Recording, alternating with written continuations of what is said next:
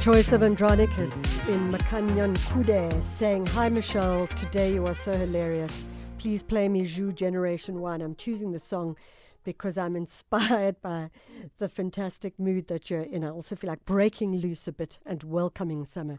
Geez, do we all feel like breaking loose and welcoming summer at this point? We're gonna get there, guys. We're marching our way to breaking loose. And that's Jou in Generation Y. Andronicus, nice one. You did send us a message saying, "I am dancing right now," with lots and lots of emojis of a little dancing man. 12 minutes past 9. We're going to go dancing in Maputo, Mozambique, which is, of course, the smallest city or smallest province in Mozambique, but the most densely populated one. And what a great city Maputo is. A friend of mine's just come back from there. Anyway, one of our friends goes there a lot. LERATO MOGOATLHE. As I said, she's the author of Vagabond, Wandering Through Africa on Faith. And she's just one of those great travelers. And she's been taking us through the continent over the last couple of weeks. LERATO, Maputo. Good morning, Michelle. Good morning. Oh, I should say bon dia. Bon dia. Bon dia. That's just so true. So, yes. LERATO, when I think about Maputo, and I don't know if it still exists, I think about that great club called, I think it was called the Pearl, or I don't know if you remember it. Know it? No, I don't. It's got like a DJ booth that looks like a shell. I can't remember the name of the club. Anyway. No, I don't remember. I don't recall the club. Okay, so what do you recall? Tell us where you going when you go to Maputo again. When I go to Maputo again, I think the first thing I'm going to do, and I cannot emphasize this enough, is go to the fish market. Yes. And next to the fish market, like a few hundred meters from the fish market, there are women who sell chicken. They grill chicken and make food on the beach. It is the most delicious, simplest meal you'll ever eat. I mean, I know this about Maputo and in Mozambique. People cook very simply, but the food is incredible. Absolutely. It's a hidden foodie destination. So the first thing I do when I get to Maputo is go to that particular beach by the fish market, eat, and then follow the smells around the city, and then follow the sounds of Marabenta around the city. Oh, fantastic. Now, LERATO, you talk about the fish market, and it's very well known. But if I remember correctly, the fish market has actually moved slightly. Yes. It has moved now, to a bit of a more cafe feel, open air, market type feel. Yeah. But it still makes incredible food. It still sells a wide variety, lobsters, crayfish, everything. Still there, still fresh, still amazing. Go and have a plate of seafood and a dogem, and you should be happy then. Yes, absolutely.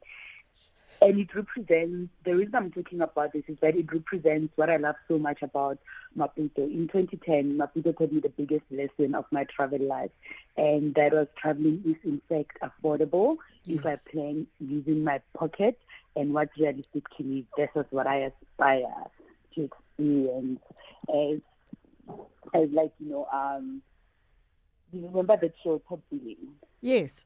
It used to influence me a lot. My perception of travel was that there's only one way to travel. But Maputo told me that that's not the only way to travel, because I literally got into a bus. I bought a ticket back then, it was 250, and I got to Maputo. And I did this again, I think 2 years ago. I just got into a bus from Johannesburg, the direct bus to Maputo. It cost me less than 600 rand. And I got there, I found a budget hotel. The city is incredible with budget hotels. Yeah. They are beautiful. They tend to be closer by the beach. And because Maputo is one of those interesting cities that's firmly entrenched in its identity. It has an old quarter. It looks old. Yes. It has these old colonial buildings. But at the same time, it's also developing so fast. It feels like there's a new building going up in Maputo every second. So that has created a city that is vibrant, that has a lot of options in terms of money and what a traveler can do and not do in the city. And for us South Africans, we are so lucky, because unlike the rest of Southern Africa, which has a bit of a familiar feel culturally. Maputo is completely different culturally. So everything else that you would normally get when you travel very far and spending a lot of money, in Maputo, I guarantee you, just a weekend in Maputo, 5,000 rand.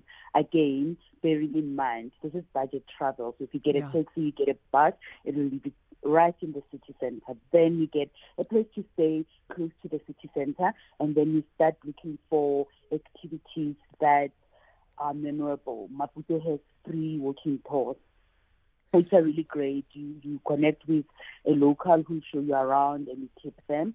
And then it also has beautiful religious buildings. Yes, that's correct. And churches.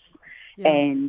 And so when you are walking in the city, you can almost map it out in such a way that when you go on a walking tour, you go by the shopping market, the shopping district, and then you see the Independence Square, and then you see the churches, and you see other historic buildings, and then end it off to the railway station. Yes.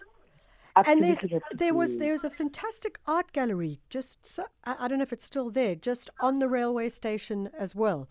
Quite the most unusual thing to get to a railway station, the train comes, the train goes, and you could just pop off and go and buy yourself some art, which I thought was really quite innovative and inventive for sure.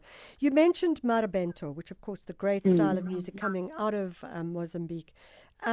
Where would you go and watch and listen to some marabento? There's a club that I forgot. And I'm we're really forgetting sorry the about clubs. this.